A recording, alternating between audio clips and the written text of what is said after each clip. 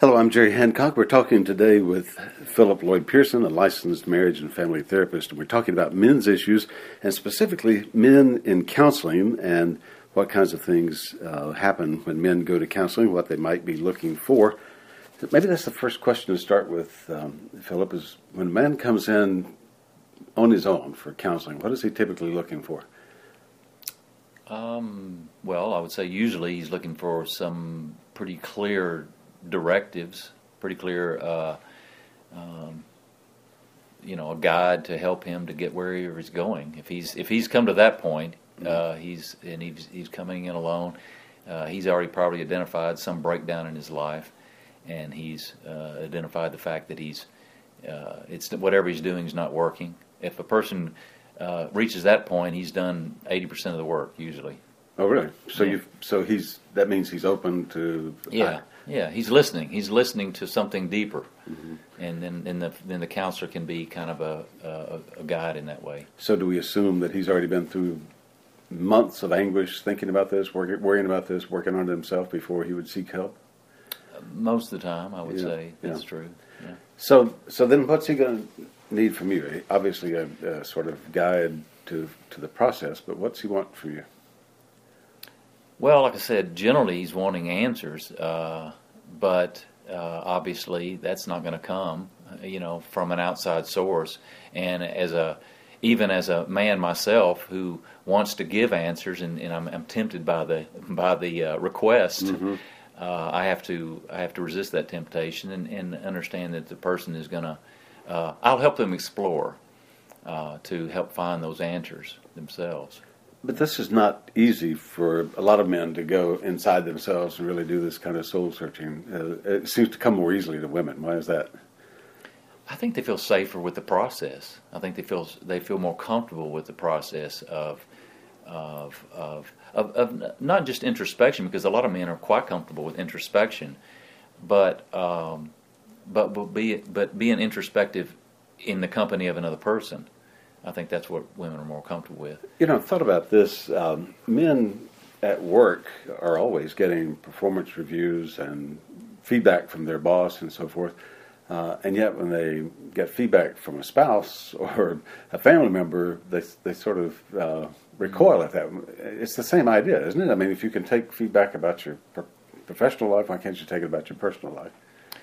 Well, here's the mantra I live by. I don't go where I'm not invited. So the problem with getting feedback is that, with like a work review, it's like going to the dentist. We go for a work review, but we don't really want to hear that. Right. But if a person is asking for it, that's a different thing. And so, I don't assume just because somebody's coming to my office for counseling that I can give them a review of their life. That's intrusive. That's disrespectful. Right. And so I think that the reason it always breaks down in relationships is people are giving advice without being asked for it first. Yeah. Nobody wants that. As men, we are told to be tough, just get over it, be independent, not reveal our weaknesses, shake it off, keep moving. I mean, those messages we get as youngsters stick with us as older guys. So how do we change our thinking to get rid of those tapes that keep playing in our head? Well, usually they change when they stop working for us. It occurs to me that the relationship that often happens in a counselor's office is kind of a practice relationship. It's a relationship in which a man is practicing how to be introspective, how to be present in the relationship with another person, and so. So it's sort of the paint by numbers thing you've talked about before. It's a new experience, and so if the counselor is respectful and says, look, we don't have to go anywhere. I'm not gonna crack you open. I've had people tell me, okay, do what you do. Well, it's like, well, I'm not going to go anywhere that you haven't identified that I can go to. But then it becomes kind of a practice for the man to okay, where do I want to go? Right. Rather than, if I'm used to being in relationships where, say, my wife has told me, here's what's wrong with you, here's what's wrong with you, well, then I'm in a defensive mode right there already. That's not the way to do a relationship, and so I wouldn't expect. It's not going to work in a counseling relationship either if they come in there and the counselor's berating them about this or that. So the defensiveness is going to get in the way of hearing anything you say or the spouse or anyone else says, right? Right, and and here's the thing: most of us men have not. We find ourselves in defensive attitudes, but we're really not very good at defending ourselves. So if we're getting advice, for instance, when we're not asking for advice, we need to tell that person, whether it's our wife or whatever, look, I'm not asking for your advice. I'd appreciate it if you not give it to me without my asking. That feels hurtful. It feels intrusive. No. And so that's the way we defend ourselves in a respectful way. But if we're going to, if somebody's going to dish it out, and then we're just going to get defensive and then dish it out back, it's not going to go nowhere. As you know, Men in Balance is focused on spiritual development for men, and I'm just thinking that I've talked to a lot of men who have given up on their spiritual life because they got turned off by the church early in their life, or religion, or whatever. So if a man is searching to improve himself, is it a given that he's got to build into that a spiritual component, and does he have to reconcile all these ideas he's had about his own spirituality? Well, okay. I call it. I use the word soul. I think at the core of everybody there's a desire to be right with oneself. Now, how does he find that? What guides does he use? Does he use the church? Does he use, sacred writings or whatever? But I think that we're just trying to be right with ourselves, right with where do I feel at home? Now we call that, where do I call that? In spiritual home, I don't know. So I don't know if I don't know. But we're looking for spiritual, or maybe not spiritual, but congruity in our own personality. Congruity, that's the word. That's a good word. Yeah. I want my outsides to be congruent with my insides. So as men, when we get a certain age in life and things aren't falling in place the way they should, we realize the incongruity may be in the way. Is that? Yeah, exactly. And so that's when I develop some sort of symptoms or breakdown. Is that when my outside life is incongruent with my inside life. And spirituality, I would say, is the practice of knowing one's insides. And I'm using geography here. I don't know if it's inside or outside, but it's introspective. Right. Yeah. So my experience is that when I finally decide for myself that I need to change something through whatever method, either counseling or reading or feedback or whatever, I can do that pretty readily. So awareness seems to me to be the big issue in most men in terms of making changes. Is that true or not? Awareness. Just becoming aware that there's something that needs to be fixed? Yeah, and that I play a part in it. Self-awareness, that I have a part to play in, that I could change the trajectory of my life by something that I do. When I discover that I have that power, then I'm probably going to want to look at how I can do that differently. I talked to a man last week, in fact, who was going through a divorce, and he basically acknowledged that it was his hard-nosed attitude that broke up the marriage, but even so, he didn't seem like he was ready to change that for the future. That's a pretty big price to pay, isn't it? Right. Yeah. Oh well, another one bites the dust. So why are we so stubborn about that?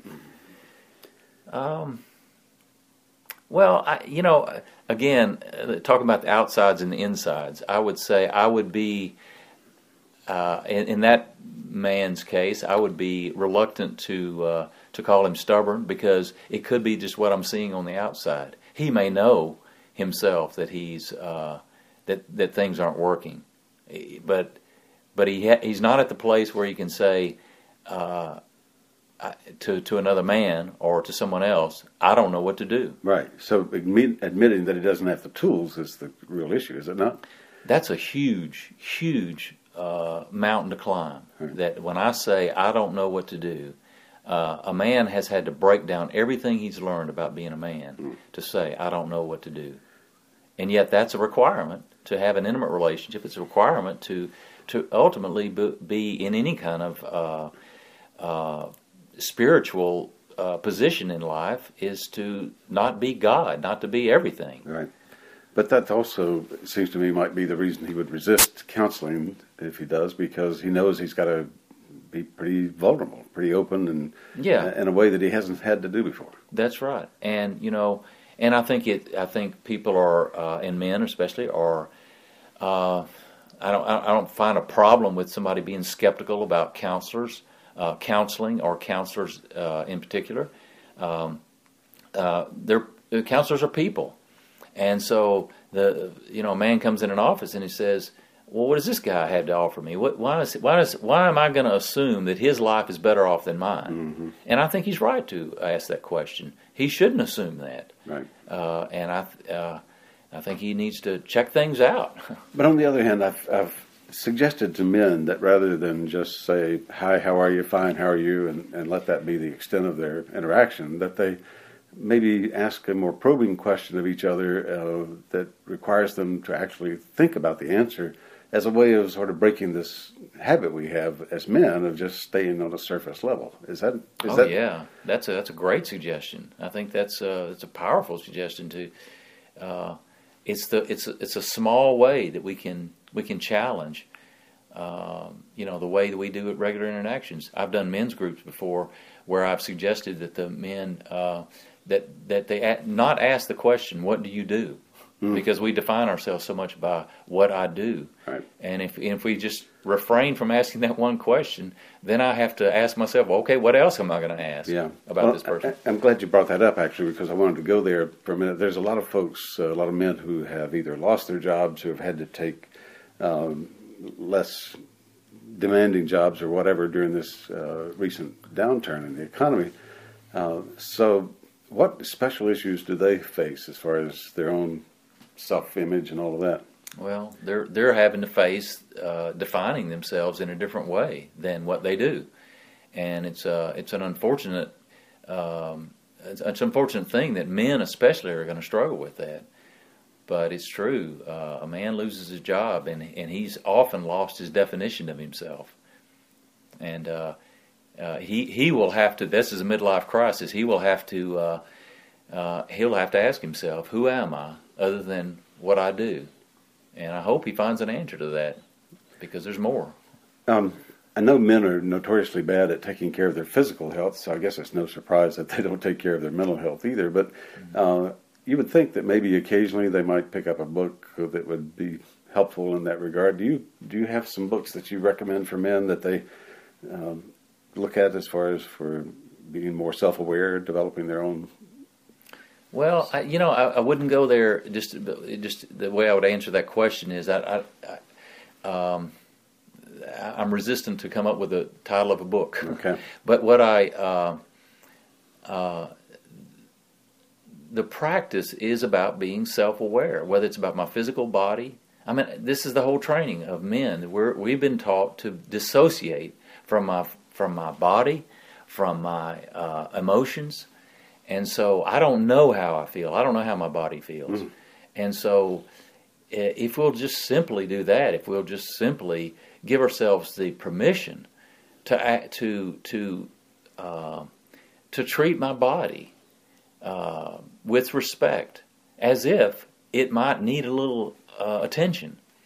If I will simply attend to my heart and my feelings as if they might need a little attention, then maybe I can negotiate a relationship. Maybe then I can tend to the signs that I'm getting, be they physically or emotionally, that would guide me. And the opposite of that, of course, is to stuff all that down and hope we can keep it down until it finally gets to us emotionally. Absolutely. Or but imagine that that there's something bigger going on. Imagine that there's a I'm going to get into flights of fantasy here, but imagine that there's a spirit, or there's a soul, or whatever you want to call it, that has a purpose in life, that has something that needs to be done, and yet it keeps getting repressed by all the to-do lists and the aches and pains that aren't being attended to. Well, listen, if I'm that spirit, I'm that soul, I'm going to be knocking on the door pretty loudly, right, to try to get your attention. And so if I keep ignoring all those signs, I'm just I'm asking for more symptoms. Wow. So that's pretty powerful. Pretty powerful ideas. Philip, thanks so much for being with us. Philip Lloyd Pearson, the licensed marriage and family therapist. Lots of good ideas here for men, and we'll be talking in other interviews about couples and male-female counseling, all of the issues that may come up there. So join us for those as well. I'm Jerry Hancock for Men in Balance. Thanks for listening.